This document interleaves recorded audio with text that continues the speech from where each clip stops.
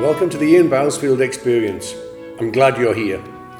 This series of podcasts are just things that come up in my mind when I'm thinking about playing, when I'm thinking about teaching, and general thoughts about music. There are some things here that I hope you'll find really useful. And don't forget, if you've got any comments or if there's anything you want to discuss further, go to ianbousfield.com.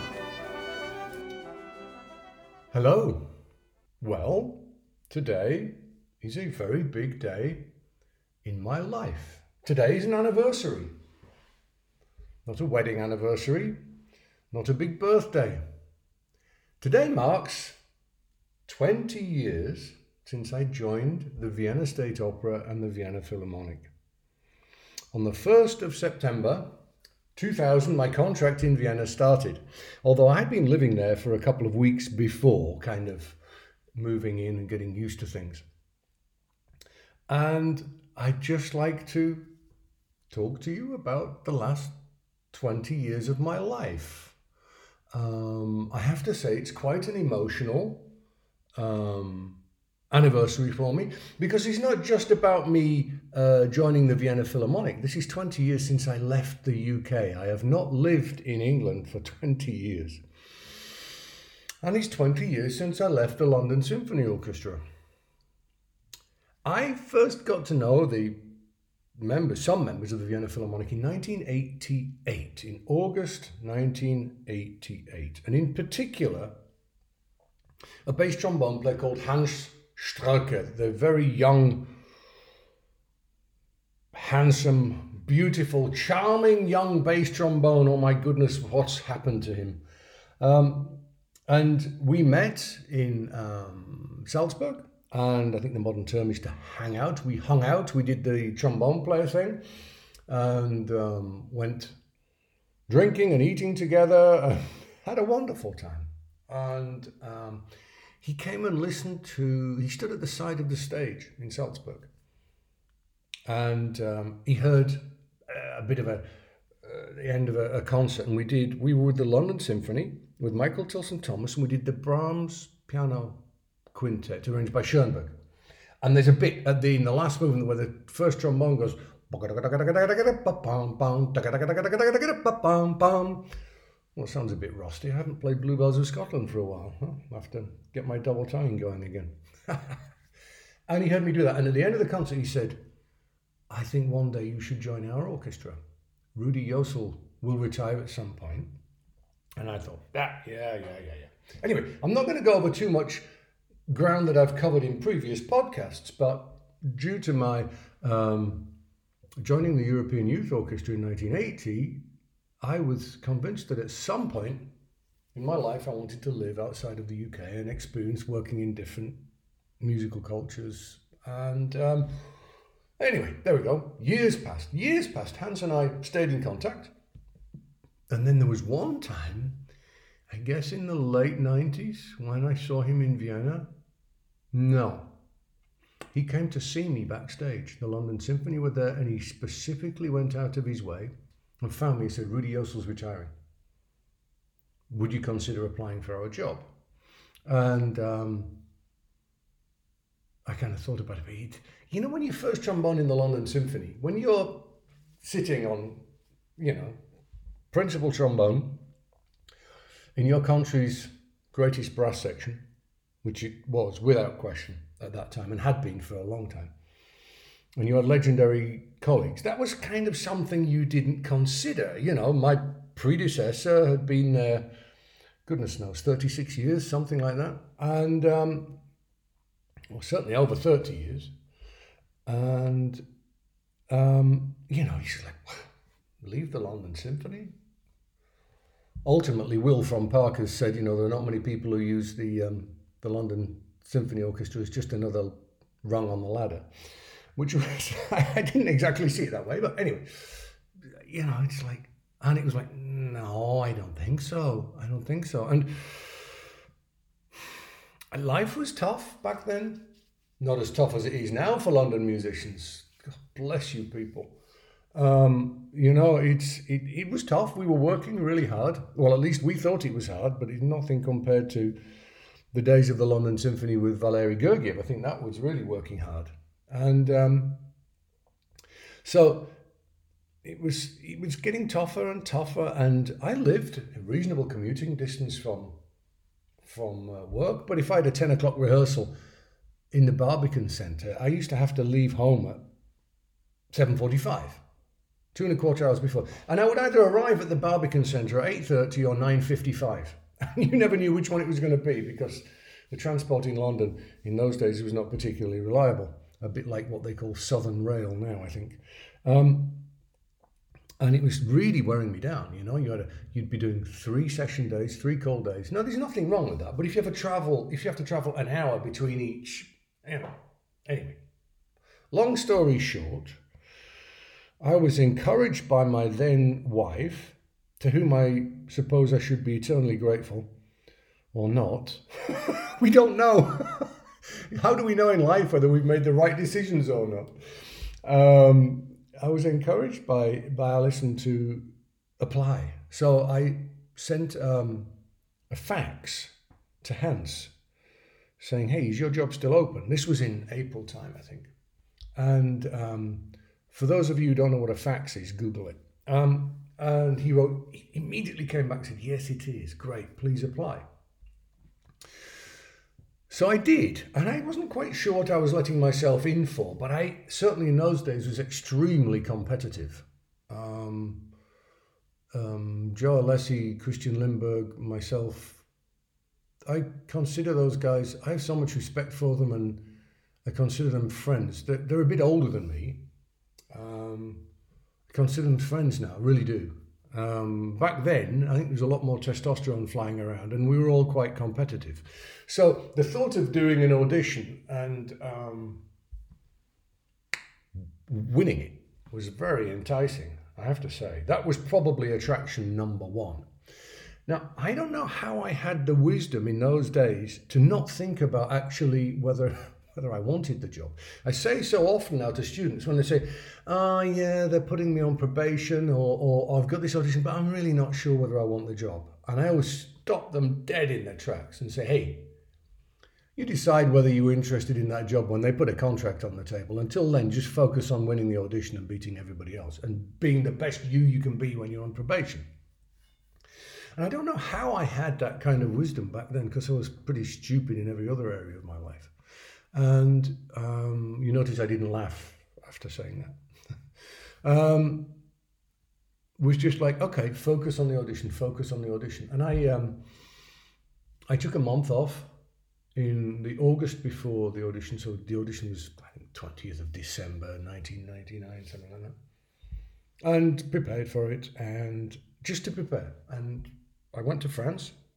And I practiced all morning, and then I enjoyed myself the rest of the day. Like I said, I was a lot younger then.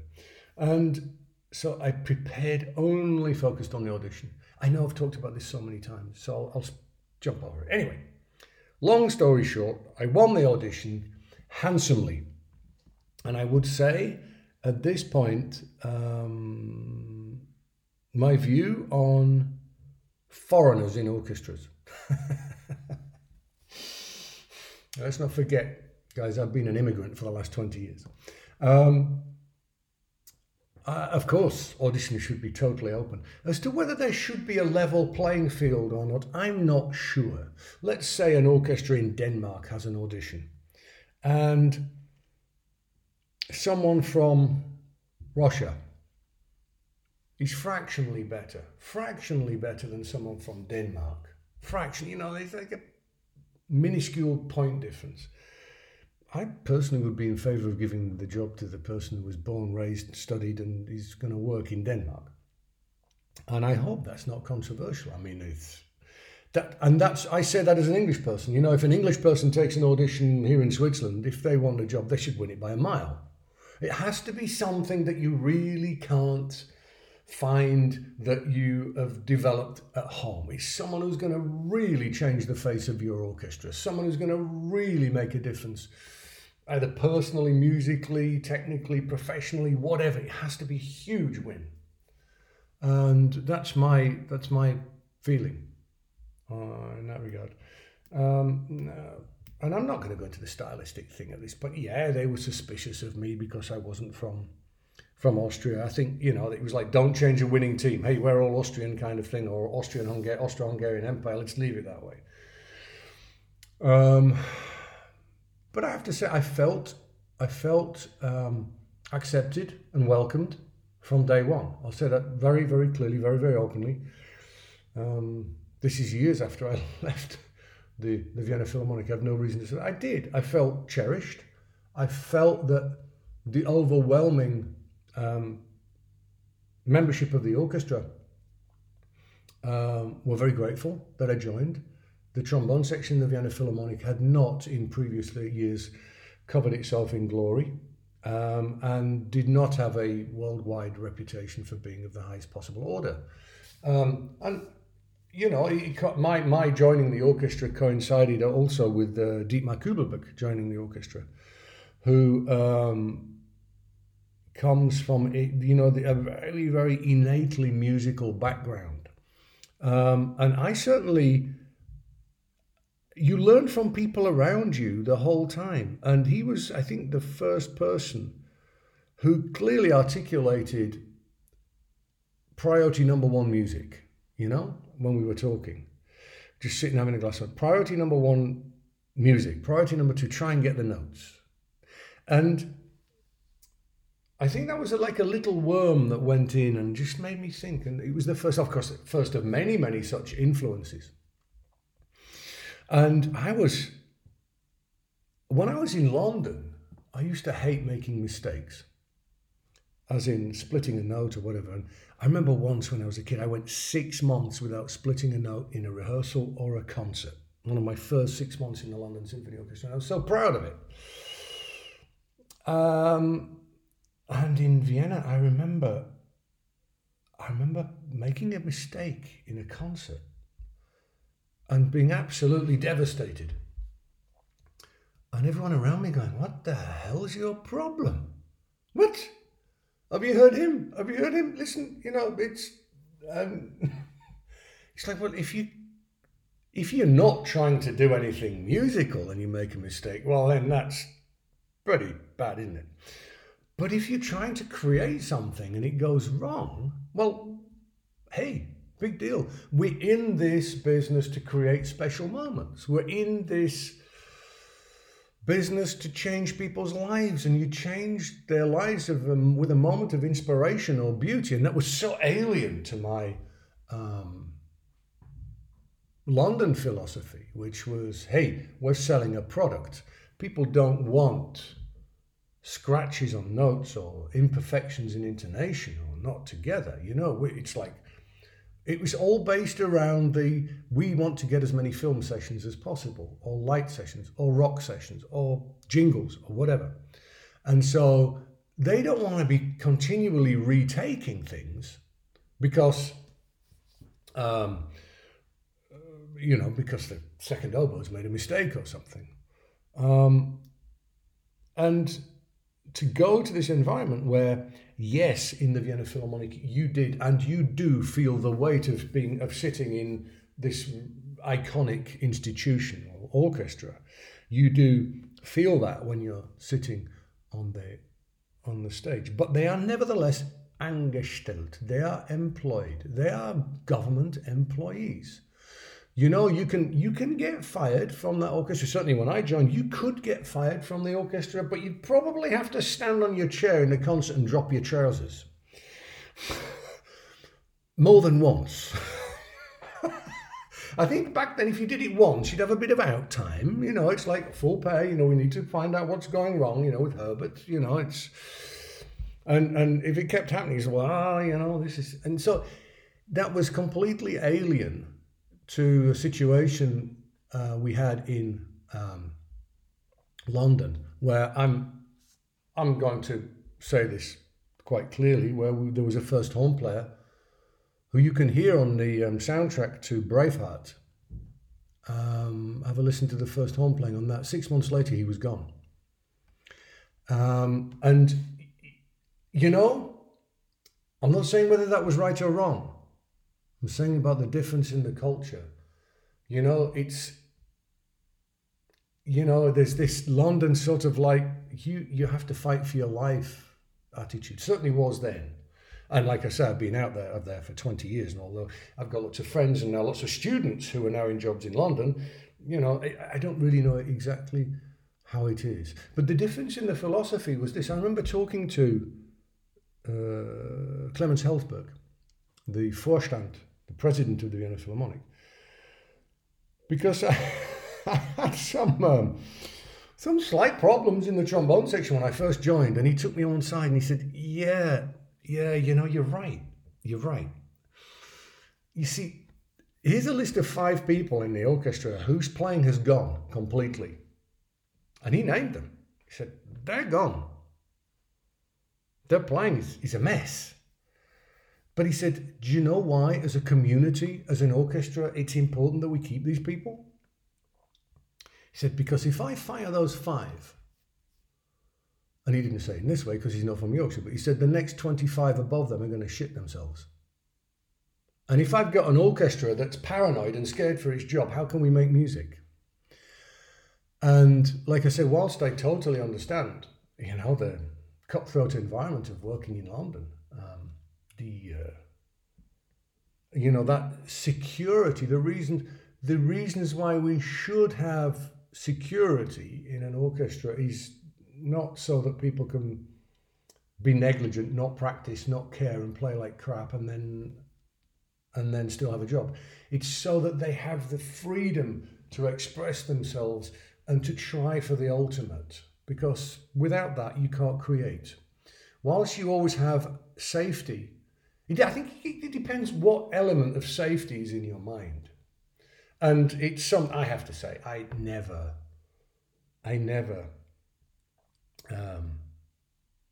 can quite come to terms with going for gold and turning completely wrong. So I guess my London training still leaves a certain element of safety, the element of safety requirement in my mind. In fact, I'll put it quite clearly. Dietmar, the first trombone player, he said, I've seen you, for a week before Brahms 1 or Berg 3 pieces. Sometimes you don't sleep for a week. He said, sometimes we don't sleep a week afterwards. And so they always seem to have this attitude of going into a concert and everything's going to be okay.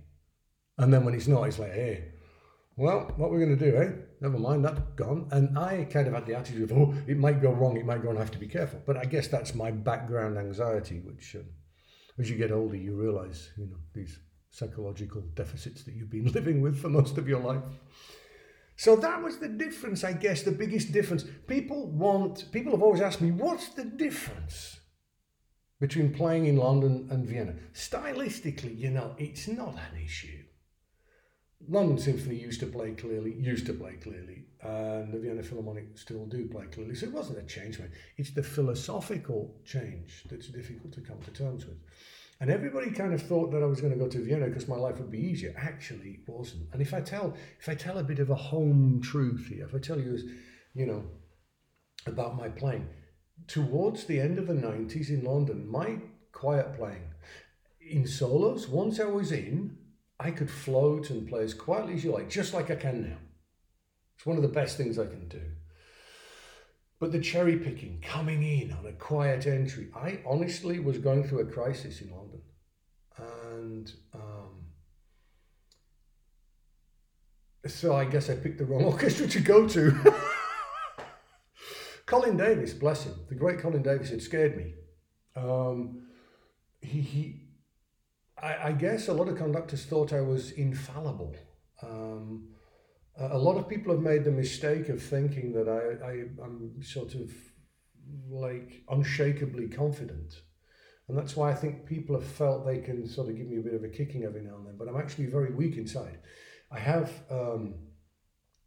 almost unshakable confidence in my ability as a trombonist, but not always my unshakable confidence at getting things right. It's like I said, it's his background anxiety. And I also share something in common with a cricketer in England called Jeff Boycott, who I idolised when I was a kid. And they said in the dressing room, no matter how good he was, he needed people around to tell him how good he was. And so I guess if I'm being honest, there's a bit of that about me. It's just sort of like the approval of my colleagues has always been really, really important. Which I guess is why in Switzerland I find life quite difficult because, you don't have approval of your colleagues or other people above you. You do your job. That's why we pay you. And it's nothing personal. It's just like no one walks up and says, "Hey, your class is great. Well done." It's like, yeah, so you're our trombone teacher. Yeah, good.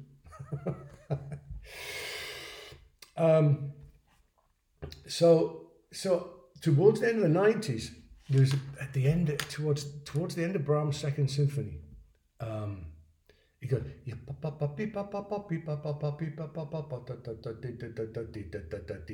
and he stopped and he only goes, and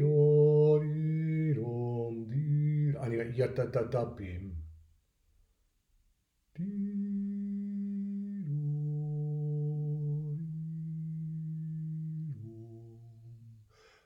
with his hand up. Now, he was a gentleman. He was not trying to do something bad to me, but it's like you only need, and do you know what? We did it like 25 times on tour in 1 year, and I never missed it. But my body was charged with electricity, and every muscle in my body was just... And from that point on, I'd got a bit of a fear of quiet entries. And then I went to Vienna. And I don't think you truly know what pianissimo is until you sat in the Vienna Philharmonic, because all of a sudden, it's like you're standing on the top of Mount Everest with no sides and nothing. You're just all you can hear is you. You can't hear anybody else at all. Because they still value this ultra pianissimo for its emotional value, not for its decibel value. Pianissimo has an emotional value. It's not a decibel reading. And so it was like, well, I have to confront this. And I had some pretty nasty moments. I also discovered I was not the only one in the brass section or even in the trombone section who didn't like doing those things either. I used to play most of the Brahms ones, Schubert 9s and Parsifals as a trade-off. And I have to say, the first couple of years of Tristan's, oh my goodness me. With conductors who, I'm thinking of Semyon Bychkov here, who did Tristan quite a lot with the orchestra. And if you're a violinist, you stick one of your left fingers down, bang. You put the bow on the string quietly, and you just sit there. And when you decide to start a note, you slowly start to move the bow. It's that easy. And we all know as brass players, it ain't that easy. So Semyon Bychkov would just slowly let his hands descend on a chord, and no one knows when to play. And then all of a sudden, a bit of a comes, probably from a viola, and the chord starts.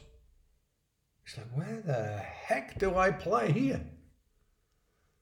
And I remember the last note of Tristan after 5.5 hours once in the first year. I just hung my trombone out. I didn't even play it. It's like, I have no idea.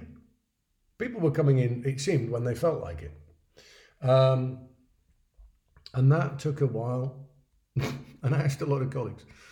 Wolfgang Tomberg, the legendary, the great Wolfgang Tomberg on first horn, he said, "You look at the conductor? Oh, God, no.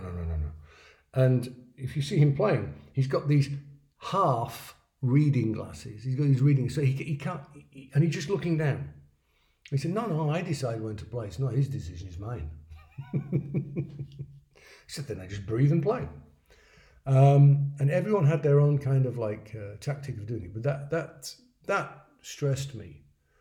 So I feel as though I kind of did a research project, as it were, on something like that, and in the end came kind of to get too used to it. So the stylistic differences were not a problem.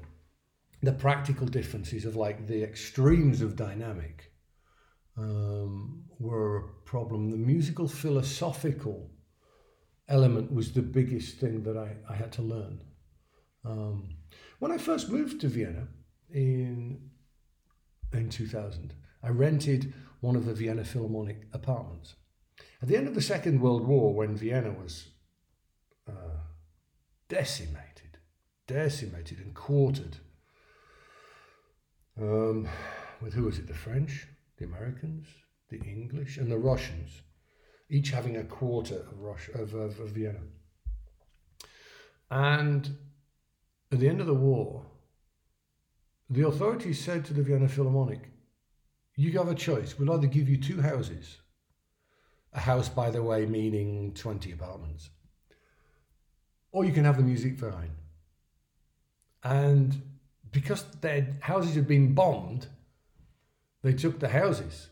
And so, but imagine now if the Vienna Philharmonic actually owned the Musikverein. I mean, musically they do, but, actually if they literally owned it. So they owned two houses in Vienna, and I rented on the Wiener Hauptstraße. And the first thing that I noticed was, you go there, and it was such a different dynamic to London. I mean, I was literally, and I won't exaggerate, 15 minutes walk from the stage door of the Vienna State Opera. And there were mechanics, there were handwerker, painters, decorators,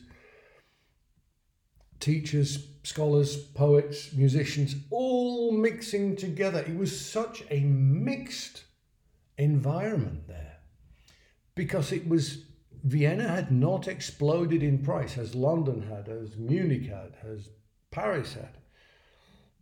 Vienna was still for the Viennese, or whoever the Viennese may be. As one of my colleagues said, my mother was Polish, my father was Czech. You can't get any more Viennese than that. The mixing pot that Vienna is, that it was affordable for everybody. And what the beautiful thing about that was, and I hope there's still an element of it, was painters and decorators, school teachers, car mechanics, all mixing with members of the Vienna Philharmonic, meant that music was a normal, everyday part of everybody's diet. And I'm happy with that point. Let's think about that one a while. That it's a part of everybody's everyday life. The other thing was, I'm a bit of an amateur historian. I love walking in the footsteps of my predecessors,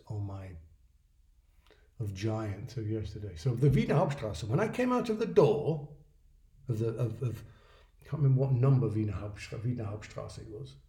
I came out, I opened the front door, and there was a blue plaque on the house opposite. That's where Sibelius lived. So that was already, pretty cool.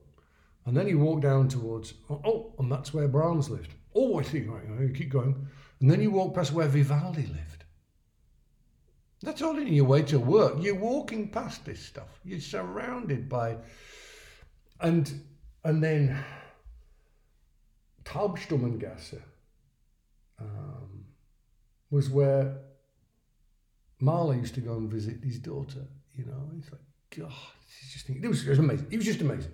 I just found it incredible. So I was kind of picked up by this wave of music and musicality. And I still get wistful remembering those days. I couldn't believe the concerts we did. The first recording I did with the orchestra was the Alpine Symphony with Christian Thielemann. It was Christian Thieleman's debut. I think it was my second concert with the orchestra. I'd been given the official probation time in the Vienna Philharmonic, Vienna State Opera is 2 years. And I'd managed to wheedle out from the London Symphony 6 months. They said, we'll hold your job for 6 months. And there was, I think the board of directors in the London Symphony, there were 8 of them. And the vote to give me 6 months off went 7-1. And I know who the one was. Patrick Harold. One day you should explain that one to me. There are no secrets in life, I'm afraid. And he's my mate.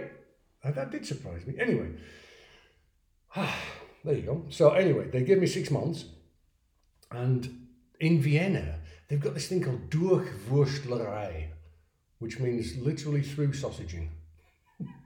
Means somehow we're going to find a way of making it work. And I was like, yeah, don't worry about it. It's going to be fine. It's going to work somehow. It'll work. Nah, don't worry. And ultimately, he kind of always did. So, but they said, yeah, no, fine, no, we'll do your probation inside 6 months. And so as the time grew close, like 2 weeks before, I said, guys, I have time off in the London Symphonies running out. And I have to say, my best and terribly missed friend, Rod Franks, first trumpet in the London Symphony, one of the first trumpets, he made it his mission to get me time off, because back in those days, keeping your job open for 6 months, what? No, if you want to leave. And Rod had spoken to Philip Jones, the great Philip Jones, said, hey, Ian's got this job in Vienna. And Philip said to him, hey, you better make sure he gets a sabbatical, because he's probably going to be back pretty soon. He assumed, because when I joined the Vienna Philharmonic, it was quite old-fashioned. The Vienna Philharmonic that Philip would have got to know in the 50s and 60s, that really was another era. And so that's probably what he was basing it on. And he said, yeah, you better, he's probably going to be back. In other words, they'll probably kick him out of his probation. So Rod managed to do that for me. I'm looking up now, thank you, Rod. And so after nearly 6 months, I said to the guys in the section, hey, my probation, oh yeah, we should do something about that.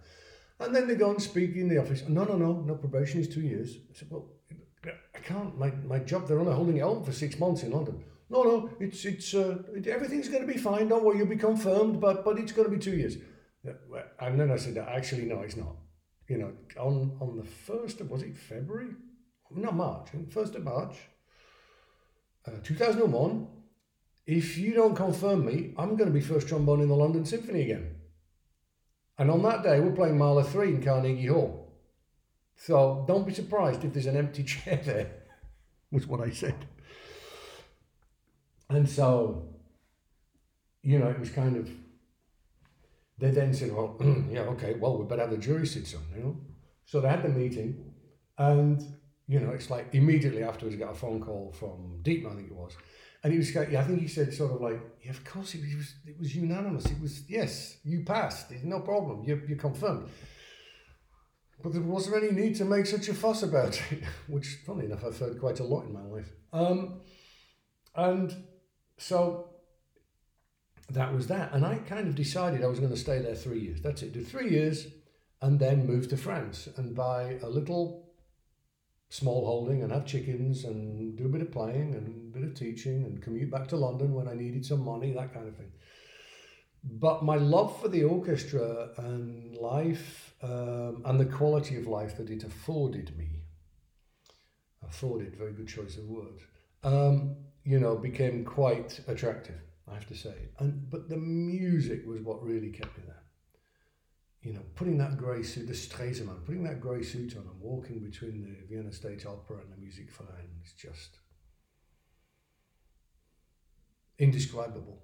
The pride of sitting there with that, I want to call it a uniform on, was just immense. I still have it downstairs. So if they ever want me to go and do something, I'm ready to go. I'll go back and play second trombone in Magic Flute or something like that in the opera. That's no problem. And you were like royalty. If I went into a band, if I went into a bank in England, what do you do I'm a musician. Oh, really? You're like Buddy Holly? No, it's like... it goes like that, and there's banjo. No, it's a trombone. Oh, well, okay. Can I have a loan? No. And then you go to Vienna and you walk into a bank and someone says, Herr Dr. Professor, the bank manager has no meetings. Would you like a coffee? So it was quite different. And I literally, there was what they call a Reifenhandler, someone who changes tires outside the apartment in the Wiener Hauptstraße. And every morning I'd walk past him and he'd say, "Good morning, Herr Dr. Professor." The Viennese are obsessed with titles. So I think if you're a member of the Vienna Philharmonic, you're a Doctor Professor. And so that was the different kind of status in life was extraordinary, really, really amazing. After,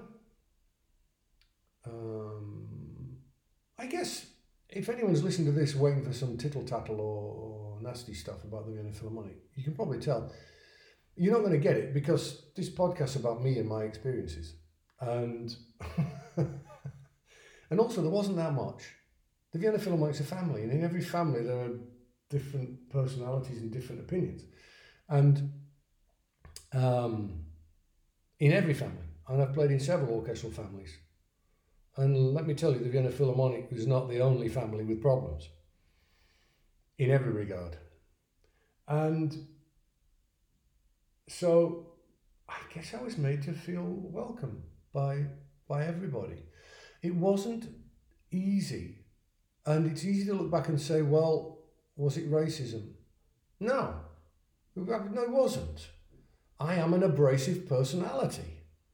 I am going to create polarized reactions wherever I go because I say what I think. And I have an opinion. But I think after a while, most people realize in the orchestra that I love the orchestra. I still do love the orchestra dearly. So I was accepted. I think a few people were scared. I was accused of being a hire and fire merchant because they knew that's the environment I'd come from in London. And so those, as it were, bottom 5 people were not really enamored that someone from a hire and fire environment had joined their midst. But I think in time things were cool.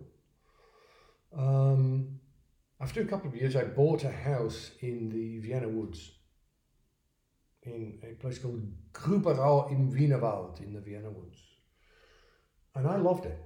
And it cost me a bit more than 1 year's salary. Think about that. So that's why it was possible for people to mix with different parts of society and not live in their own little bubbles. And I loved that place. Every day I spent there was like a holiday. And the idea was that it was going to be a holiday home and we'd keep the apartment in the 4th district. In fact, I bought an apartment in the 4th district. So I bought an apartment in the 4th district and had the house in the Vienna Woods as well. And I just never spent any time in Vienna because it only took 40 minutes to get home after a performance, which, let's go back to how long it used to take me when I lived in London. And so I just went out there and I had a waterfall in my garden. It wasn't a water feature. It was a river with a waterfall. And I used to go to sleep at night with the window open. And I'd hear the wind blowing through the trees in the woods at the bottom of the garden and the water running over the waterfall. And it was absolutely wonderful. I remember one time not noticing that a storm arrived and it hit the lightning conductor that was about 6 feet above my bedroom window. And I nearly had a seizure. All the lights came on in the house. And it was Austria does a very good line in storms. We don't have those so much in Switzerland. I think they're very civilized. They make sure the storms happen in the mountains. In Austria, they happened everywhere. And Hochwasser, flooding. But anyway, and that was where I started to build my wine cellar. I became addicted to the grape variety called Grüne Veltliner, which is an addiction that remains with me, particularly those grown in the Wachau. Above Krems, the Wachau Valley, beautiful, stunningly beautiful place. Didn't spend enough time there actually. And anyone who comes from Austria knows exactly what they need to bring for me. So I got very addicted to it and I started building that. And every year I went on my 1 week homage to Burgundy in France. The journey was between 11 and 13 hours. I think my record was 9.5, but how I didn't get stopped for speeding, I don't know. But it was normally between 11 and 13 hours, which I usually did in one shot, up through Austria, up into Germany, across, down, and that way. And so I started building my Burgundy cellar and got to know Jean-Michel and Christine Jacob in Aix-en-Provence. I got to know JJ, the people, Alan and Sophie at JJ Comfortable. And so that was another big part of my life. And in actual fact, moving on years later, people wonder why the heck did you move to Bern? Question I ask myself on a regular basis. It was because it was the closest professorship to Burgundy. And also the fact that Branimir Slokard built a very, very successful class here, and Bern was known as being a bit of a trombone capital. So, but that was the idea, was to move close to Burgundy. So that's why I did that. Do I regret leaving London? I miss it, but no. I had a lot of fun. I was me. I think when you leave your home country, you leave a little bit of yourself behind, which is replaced by something unnatural from where you have moved to. Unnatural because you weren't born with that. And I've moved twice. Now, I never felt that in Austria I lost any of my identity, I have to say, although I probably did. Austria was where I went to college. Austria was where I studied. Austria was where I learned music. And what a place to do it. I think in Switzerland, I think I have lost some of my personality. I think I fight to remain to be the cheeky, don't want to swear, that I always was, who didn't give a don't want to swear about anything. Because I've always had that element to my personality as well, I feel. But I guess part of that's getting older as well. And part of that's having a couple of little kids who have ground me down. Greatest moments in Vienna? Apart from the entirety of the 12 years. Playing the Rota Concerto with Riccardo Muti 5 times. Doing it in the season concert in Vienna. The first trombone player ever to do a season concert in the Vienna Philharmonic. In its history. Walking out onto the stage knowing that that was professionally going to be the greatest moment of my life. Knowing that. That was special.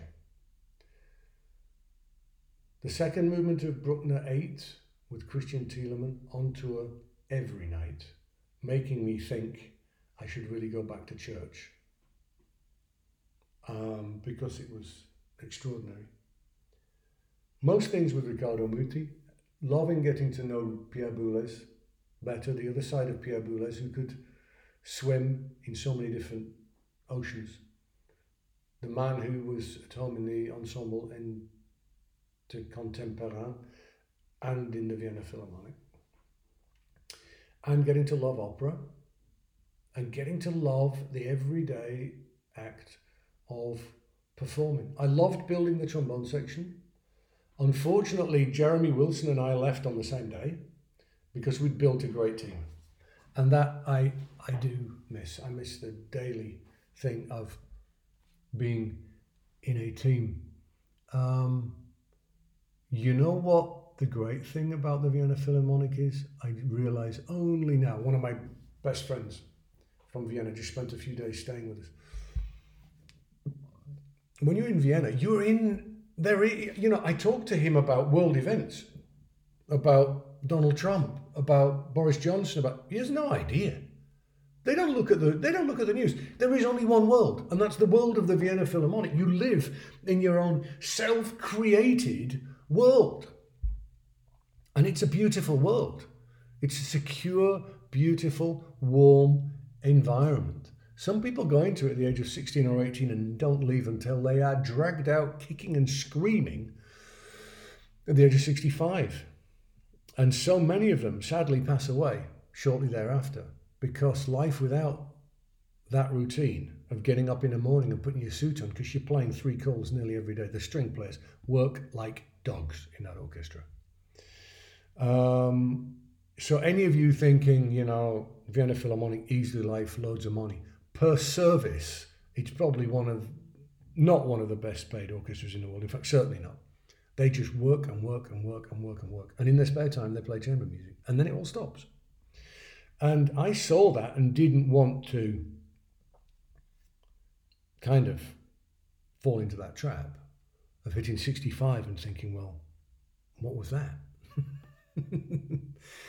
And knowing that I was just going to keep playing the same, nevertheless wonderful music, but just keep playing it.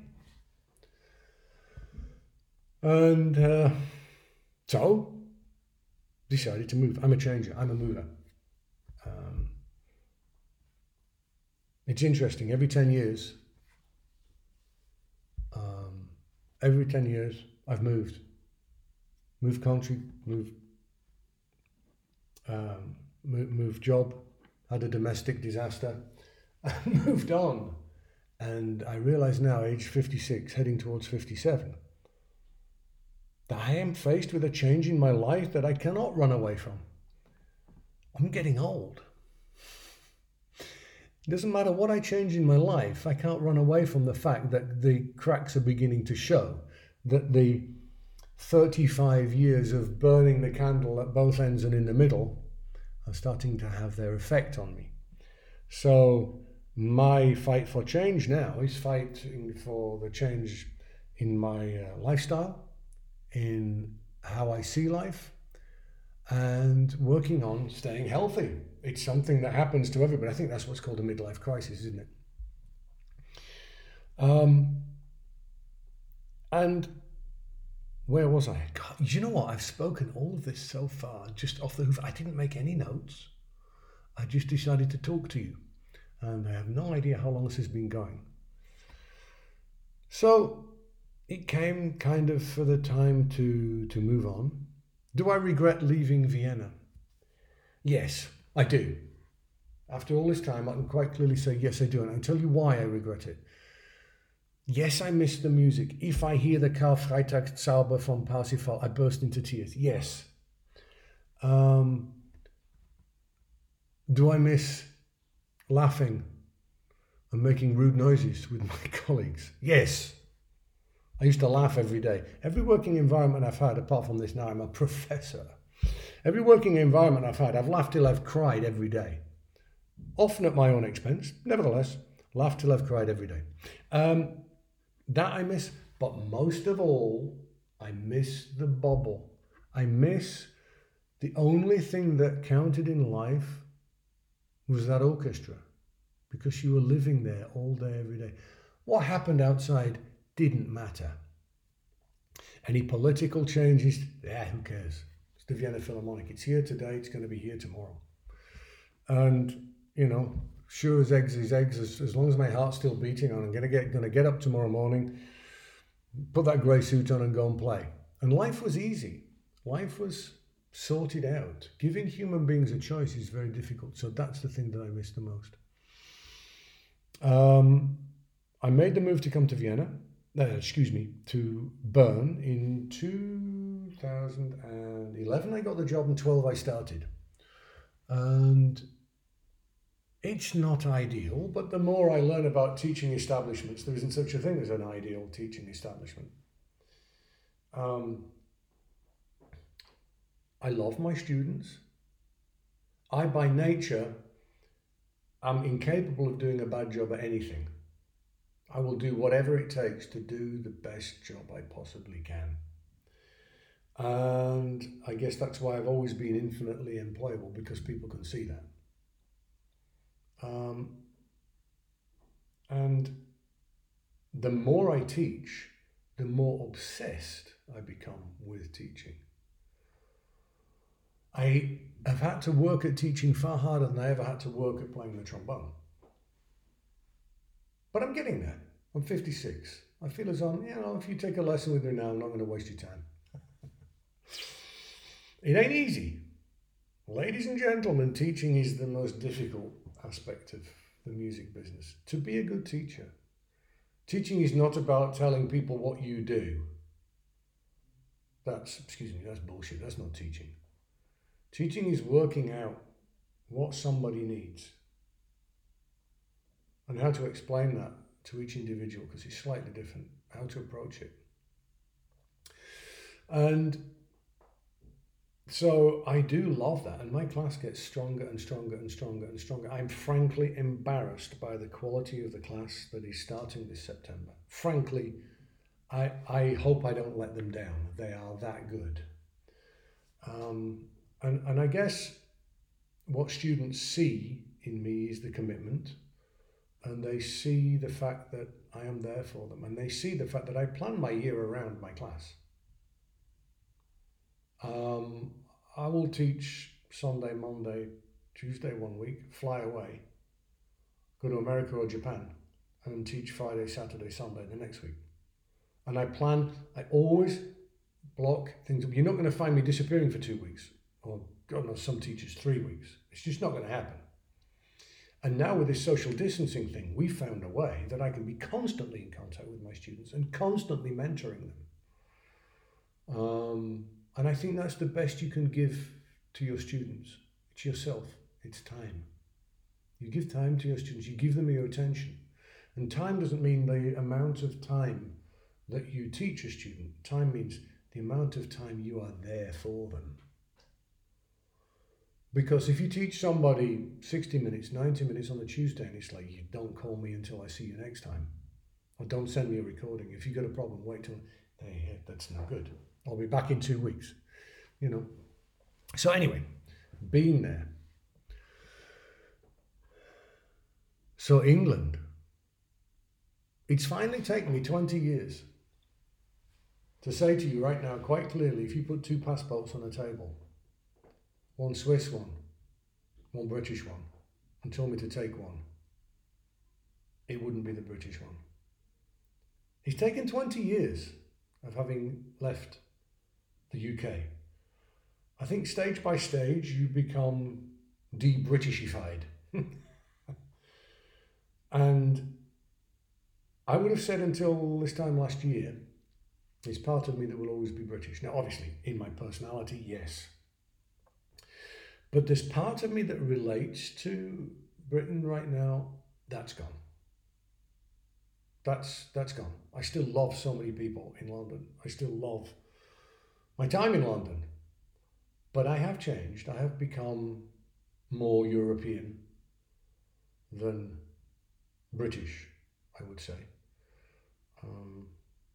And I wouldn't say I'm sad about that. I think Britain is going through a bit of a crisis, as is the US. And I wish them all of the very, very best.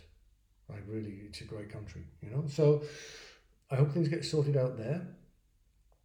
The world is in a very strange place. I would never have thought 20 years ago that I would see as I started in Vienna, that I would see my profession evaporating before my eyes. But that seems to be what's happening right now. But I think a good place really to end this podcast is to say thank you to somebody and to tell you how I'm going to be celebrating. I'd like to go back to what I started with in this podcast and say thank you to Hans Stroker, because without his regular interventions, I would never have gone to Vienna. I would never have left the UK. It's as simple as that.